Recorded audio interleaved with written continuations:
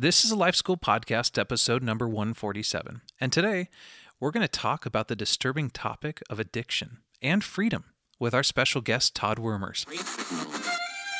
No, I'm not a writer. Okay.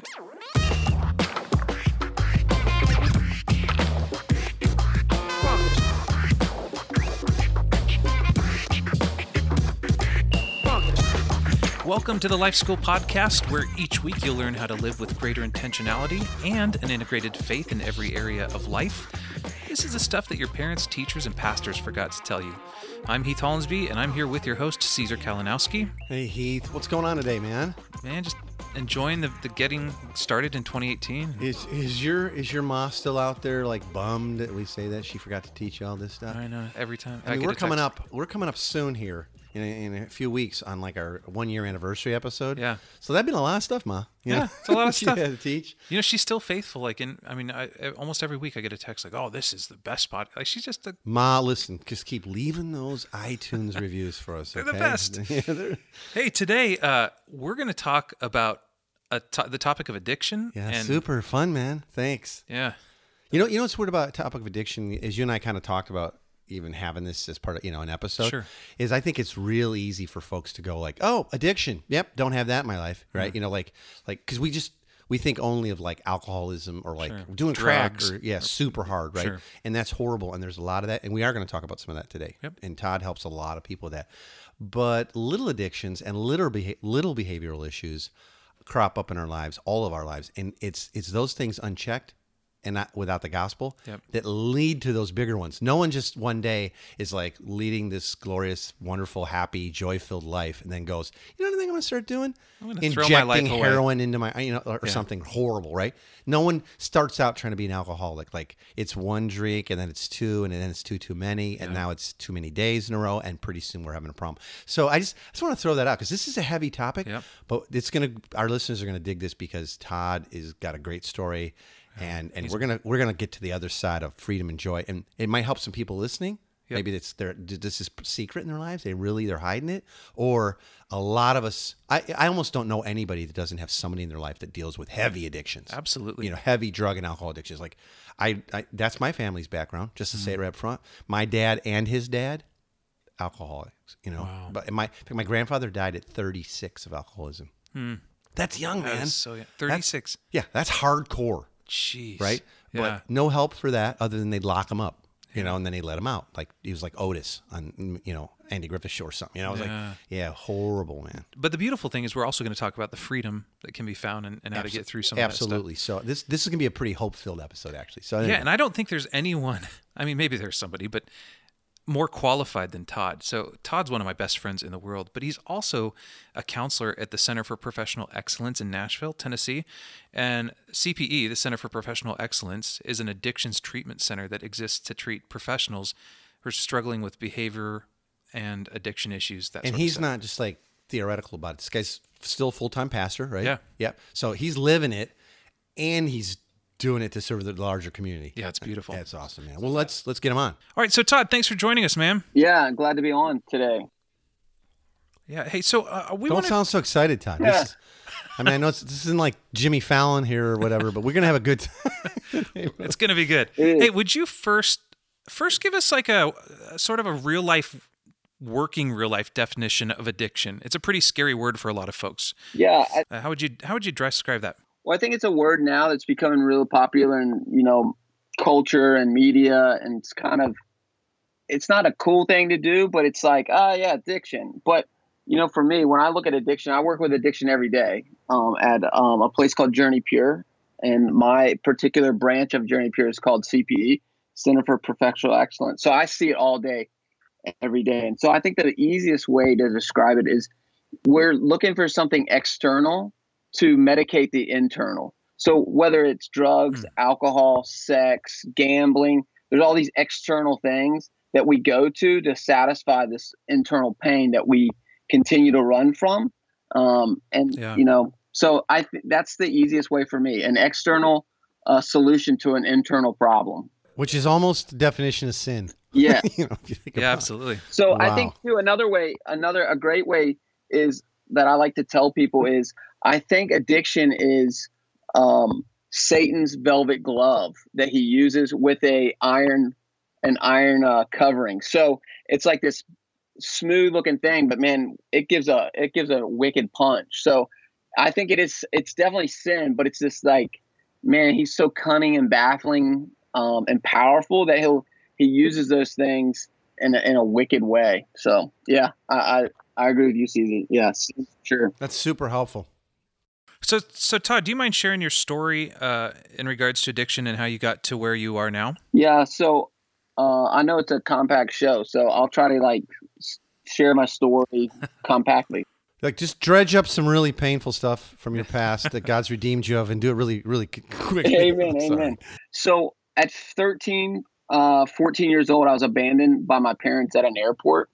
And I remember like the pain. What? Wait, stop. What? Really? Yeah. So, and this is being recorded. So if my parents hear, good luck. So what happened was my parents were going through a pretty nasty, wicked divorce. And my mom just couldn't. I have a older sibling and a younger sibling. And so my older sibling and I basically got shipped off to Texas. So when I was born to my mom and dad, obviously, but my original parents got divorced, and my mom fled to Virginia. And then I had nothing to do with my biological dad until I was in 9th grade. This is the year it happened. So I met my real dad for the first time my whole life, my freshman year of high school, and then went out to see him my Christmas, Easter. And then that summer, I was going to go spend a week, 2 weeks out there for the summer, and then come home and kind of do my thing at home. And at the airport, and so why I say abandoned is I had no knowledge that I was getting sent to Texas. So at the ticket counter, it's old school paper tickets. The lady at the ticket counter puts our return tickets down. Yeah. The lady swooped it. My mom, swooped it and said, "You're never moving home." I just remember the pain of that moment. Jeez. And walking, crying all the way to the airplane and getting on the plane. And I put my head on my older brother's shoulder. And I had this internal thought that said, I will never feel this pain again. This abandonment, this loneliness, whatever I have to do, I'll never feel it again. And at that point, I had dabbled in pornography as a middle school boy. I think that's just kind of middle school. And at that point, man, like pornography became the thing, because it really did give me this sense of longing and belonging and mattering. And it soothed that pain of loneliness. My parents had rejected me, but I never got the answer no, or I'll leave you from pornography. And so from that moment on, it just continued to skyrocket from there. My senior year of high school, I came to know Christ in a pretty dramatic way. But the church said no to pornography, but didn't offer a yes to something else, if that makes sense. Sure does. And so I went underground more with pornography and went above ground more with my relationship with God. Meaning, I thought, well, if I could just escape pornography through religion, then this underground would get taken care of. So I went to Bible college, became a pastor. All the things people hear. Like, sure, if I do this, then it'll go away. If I do this, then it'll go away. And I got married and thought, well, now, I'm a sexual being. I'm a sexual creature. And for the first time, I have something that God has said I can say yes to. But I had never dealt with the pain from my childhood. Yeah. And so that my intimacy with my wife was true, but there was this underground world that just never got dealt with. And so it just kind of, the chasm between the two began to grow and grow and grow and grow until Jenny, my wife, caught me on a Saturday morning in 2008. Well, Todd, let me ask you. So before you kind of head into that, wow, ouch. I mean, thanks for sharing all that. That's pretty heavy. That's man. some pretty heavy stuff, and I appreciate your heart in being willing to. Obviously, you've shared it before, but wow, still, man, I'm sitting here like locked up a bit. I'm hearing in this though, and I don't want to skip over it for myself or our listeners. sounds like there's a thing behind the thing, and our listeners have often heard Heath and I talk about that. Explain why our primary addiction, and you use your own story if you're willing to there, why is our primary addiction is never really our core addiction? I think because God's created us as emotional and spiritual beings or we're created for one thing, and that's to be in relationship with God and other people. We see that throughout the Bible, right? And so at our core, two things must always be answered: I matter and I belong. We see that at the garden where they first fall, right? God asks them the question, "Where are you?" That's a sense of, you matter to me and you belong to me. Where are you for me? It wasn't a GPS question. It was a heart question. Like, Adam and Eve, what's going on internally with you that you'd have to go hide externally from me? And so I think that for my whole life, your whole life as human beings, we always look for that. And God had created our parents to be the primary caregivers or the primary answers to that question. And for most of us, our parents, for me, obviously, if you've heard my story, my parents said, I don't matter and I don't belong. So I found something that did matter and did belong. So therefore, my primary addiction is, what do I do with this loneliness? What do I do with this hurt? What do I do with this pain? What do I do? Like, that's my primary. I'm addicted to those things, and not in an unhealthy way, but in a healthy way. But then because that distortion happens, I've got to find something to really medicate the problem. Absolutely. And you're putting a real fine point on something here, I think. And that's that all sin and all addiction is actually something that God created good in you and us, but then we distort it, or we try to fulfill it outside of him. So a desire to belong and matter, that's God-given. Yeah. Amen. Amen. Right? Amen. Right? Everybody should have that. Yes. That's God's given you that. You should, and it's not wrong to want to matter or want to belong. No. God's given you that. But all sin, including addictions, in this one, you're sharing about your own life with pornography, and I know a lot of our listeners are going to go, "Yep, that's mine," or "That was mine." But it could also be drugs or work or just fill in the blank, right? Yep. And it's always these things where God created us to desire this, want intimacy, want connection, all that stuff. Yep. And it's good. And we try to find it outside of him or his order, his kingdom, the way life is set up to work. And that's what becomes addiction or idols or, Yep. Wow. Yep, for sure. So I'm going to guess that maybe once you understood that, it wasn't a magic switch. It wasn't like, oh, I see what's going on. My primary addiction is not really, it's this, the thing behind the thing. It's not always. I mean, sometimes people can understand that, right? But it doesn't necessarily immediately fix it. Like, click. No. It's fixed. No, that's for sure. Why is that? Well, because for me in particular, I think for us, our society says feelings are bad. And the church would say that too. And now we wouldn't say that in the church, but we say that in the church. Sure. Right? Oh, don't be angry. Don't be this. Don't be sad. Don't be lonely. Turn that frown upside down. Yeah. Like, have the joy of the Lord. And so we couch it in such a way that's like, oh, well, I shouldn't have feelings. Like, and I should only have the positive feelings. So, I went to treatment for 3 months, and my mentor and who I work for, but who I was in treatment with, my boss, Chip Dodd, wrote this phenomenal book called Voice of the Heart. In that book, he says we have 8 primary feelings. Now, not that there's only 8 feelings, but there's 8 like 3 colors. He'd say there's 8 primary feelings, and he goes through those 8 feelings and said there's an impairment of those feelings and a gift that comes out of those feelings. So, for instance, intimacy comes out of a healthy place of loneliness, right? Because if I'm really lonely, I'm really longing for something more. That's intimacy. Yeah. Right. So that really was very helpful to say, oh man, like not all feelings are bad. When you look at the list, most people, when they look at the list, there's 8 feelings. They say, well, the only one that's the positive feeling, quote unquote, is glad. But it's like, no, they're all gifts from the Lord. Okay, so I have to ask it, Todd, because as soon as you mentioned it, I know my heart and mind and curiosity want to know, I bet our listeners do too, what are the 8 primary emotions? So sad, fear, shame, lonely, anger, hurt, and guilt, and glad. That's crazy because that sounds like 7 out of the 8 are just negative.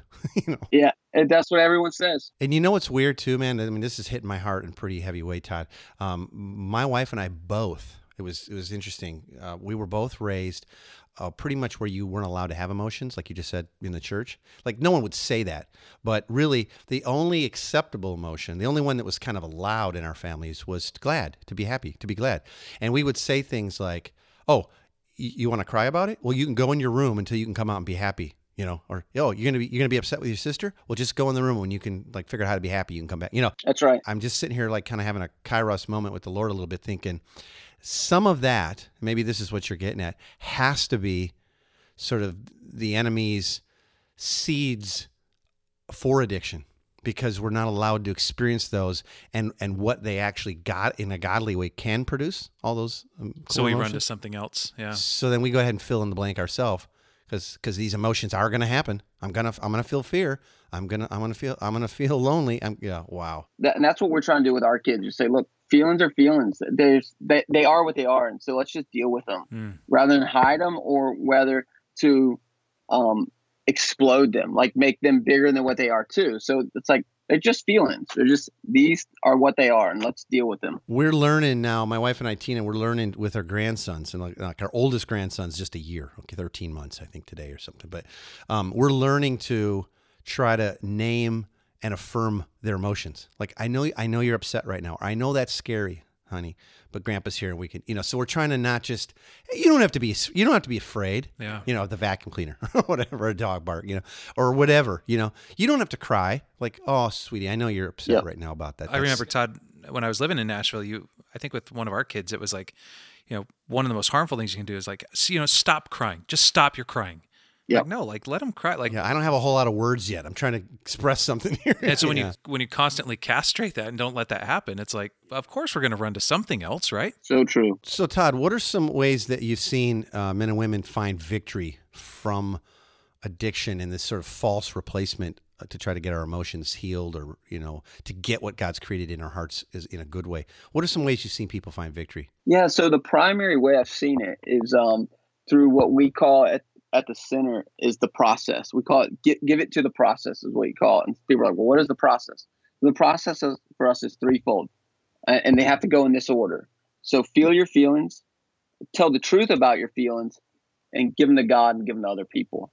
Right. So it's I've got to know what really am I feeling. So I've got to be truthful with myself. Like what's really going on here? Because I come from a world that says I shouldn't have fear, I shouldn't be angry, I shouldn't be lonely. So what happens is we grow up, we distrust our own selves of what really is going on. Yeah. And so the flip to that is no, like trust your feelings.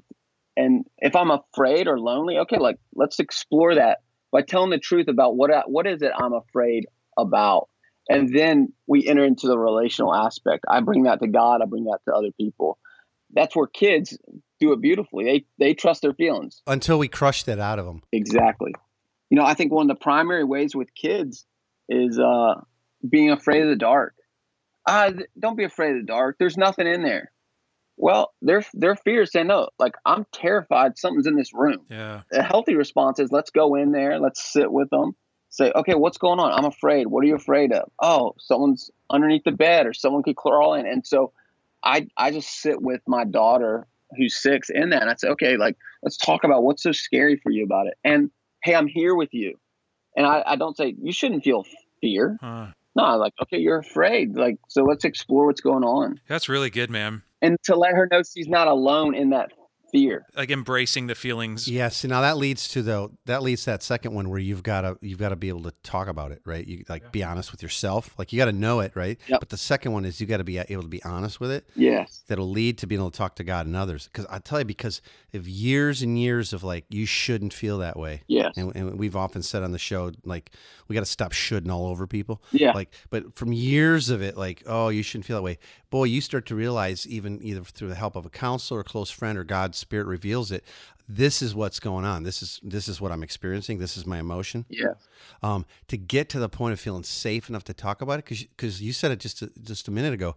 I don't want to admit to anybody I'm lonely. Yeah. I don't want to admit that I have fear in my life. Hey, come on, I'm in my 50s. I got this all wired. I'm on this podcast. I'm an expert about everything in the world, right? I don't want to admit any of the 7 on that list. I think if we're being honest too, we've all been vulnerable, and that's been stamped out of us as well. Like we go to a person who's actually abused that information against us, right? Like Exactly. where you go like, I'm feeling this, and it's like, oh, stop feeling that. You have no right to feel that, or they downplay, Yeah. or they abuse the vulnerability that you've actually presented the information with. Yeah, for me with my parents, when they ship me off to Texas, I'd call back home and say, "Look, I'm sad and lonely and fearful out here. Oh, this is what's best for you." Like that was the message. This is what. And so internally, I'm like, okay, these are my parents who they say they know what's best for me. So me being lonely or afraid must not be what's best for me. What's being best for me is stay quiet and just go along to get along, if you know what I mean. So for me, it's just coming back to, okay, like my feelings are my feelings and I've got to deal with them. And I have to have, like you said, Heath, I've got to have really safe, healthy people around me that let me have my feelings and help me deal with my feelings and, help correct me when my feelings can go haywire fast. But what if a person says, I don't know what I'm feeling. I just drink too much. Like it's apparent now that I do. I didn't start out trying to, or I didn't plan to fall in the addiction of pornography, but I don't know what I'm feeling. What if a person doesn't? What would be your advice? I think most people that say that, me included, because I would have said that. I looked at those eight feelings on the floor, and I was like, man, that's Mandarin. That's a foreign language. Yeah, I get it. They're elementary school words, but I don't identify with any of those. Which said to me and to my counselors, like, man, that guy, he knows his story logically, but he doesn't know his story emotionally. He doesn't know where he comes from. And so I think what we have to help people do is let's get back to where you came from and the emotions that were there when you were growing up and being matured into the man you are. And 99.9% of the time, as we look backwards with people, there's these moments in their lives where they would see the spike of the addiction because of the painful parts of their addiction. Like, oh, I lost my dog, and so I drank, or I lost a girlfriend, so I found, more partners, or there's all this loss in our lives, all these painful places in our lives that because we didn't deal with the pain, the emotions of the pain, then we medicated that and it just began to increase. And so it's the nature of disease. The tolerance of disease always grows, or the tolerance of addiction always grows. So what you're saying is unless you're able to actually, address your feelings, be honest with somebody else, you're not going to get out of this alone, right? No way. No way. And you just said our tolerance for addiction grows. That's wow. That's that deep. Powerful. I was watching a segment on a news program just yesterday, Todd, and they were talking about the differences between men and women in alcohol use, right? And just how they physiologically and emotionally affect men and women differently. And they had come up with, the show didn't, but they were using a new term. They said, well, yeah, more and more women are having what they called AAD. It was alcohol abuse disorder. They didn't want to call it alcoholism anymore. Yeah. There's it started out like I just wanted to have a glass of wine after work. And then it was like 2 glasses of wine. Now I realize I do 3 or 4 and I do it 7 nights a week. And it's like, holy cow. So am I just like drunk on the floor before I go to bed?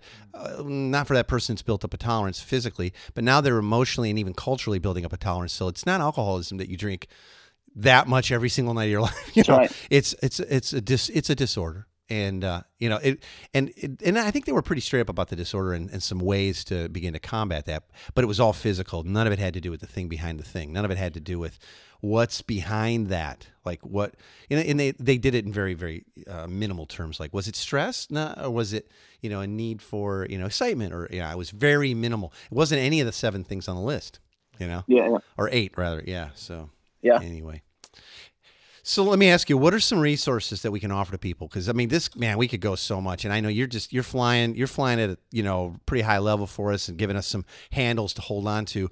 But obviously, this takes time, and people aren't gonna, in 25 minutes here today with us, gonna like just sort this in their lives. But I think it's gonna begin to open up the top for some people to go, that's where I need to look. There's the thing behind the thing. So what are some resources we can offer for people struggling with? I think ground level basic is get into community, right? And so I think girls with addiction, community for them has to be the rooms of AA, Alcoholics Anonymous, SA, Sexaholics Anonymous, NA, Narcotics Anonymous, any of the A meetings, if you will, because they got to get into a room where there's other men and women that are on that journey, and some are just starting like they are, and there's some that are 10 years, 20, 30 years down the road that says, me too.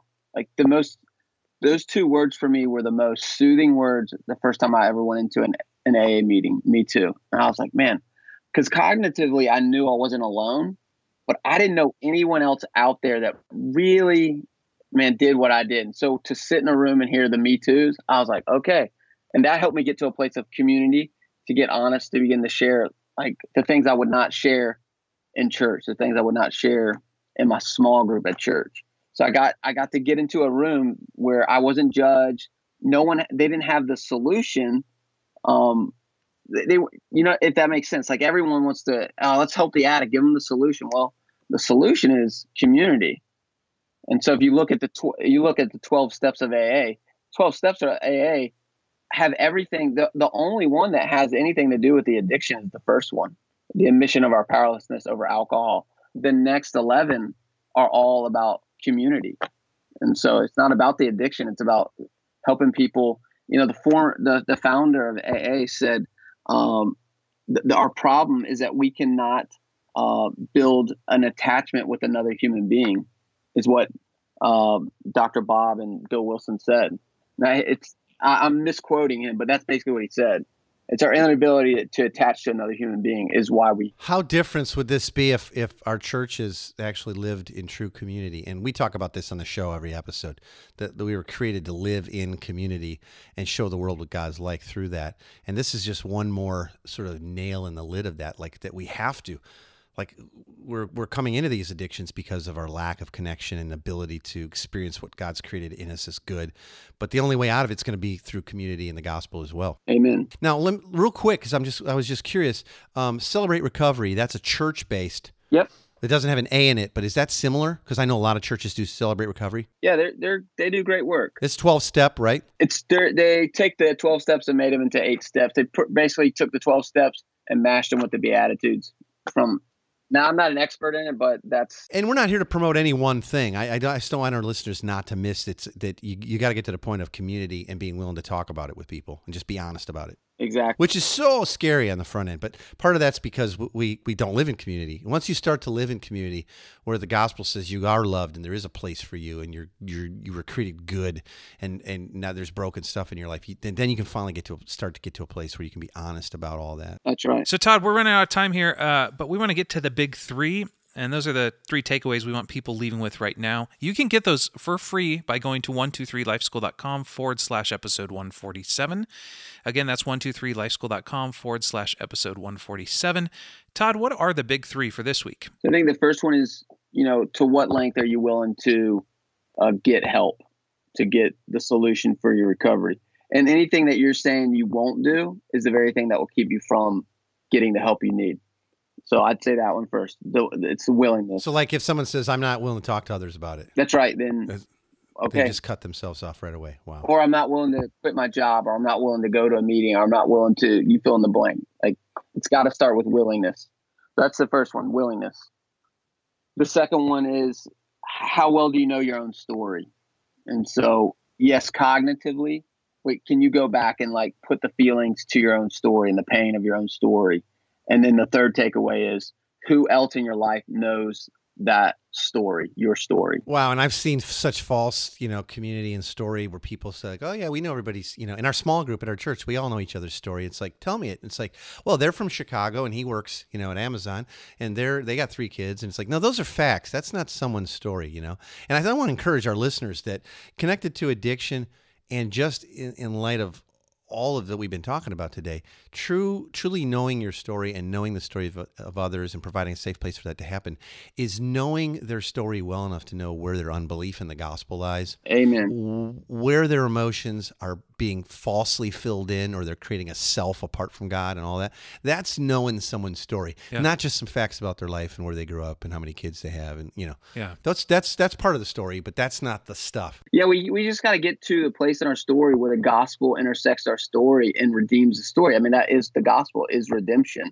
And so there is redemption for me of being abandoned. I can look back and see God's redemptive work in that. And because of that part of my story, I am where I am today. Like, and I tell people this all the time. I don't wish pornography addiction on anybody, but I don't want anyone to take it from me either, because my addiction is the thing that gets me on my face before God every day and says, God, I'm powerless over this. And without you, my life becomes unmanageable. So I need you. I need the gospel to answer the yeses in my life where I've historically looked to pornography for those answers. And so the gospel intersects into each part of my story and says, this is what's true about you. This is what's true about you. That's so good, man. Wow, thanks, man. That is so good. Yeah, guys, time is up. We'd like to thank you for joining us. Again, for the free download of this week's Big 3 Takeaways, you can go to 123lifeschool.com/episode 147. Again, that's 123lifeschool.com/episode 147.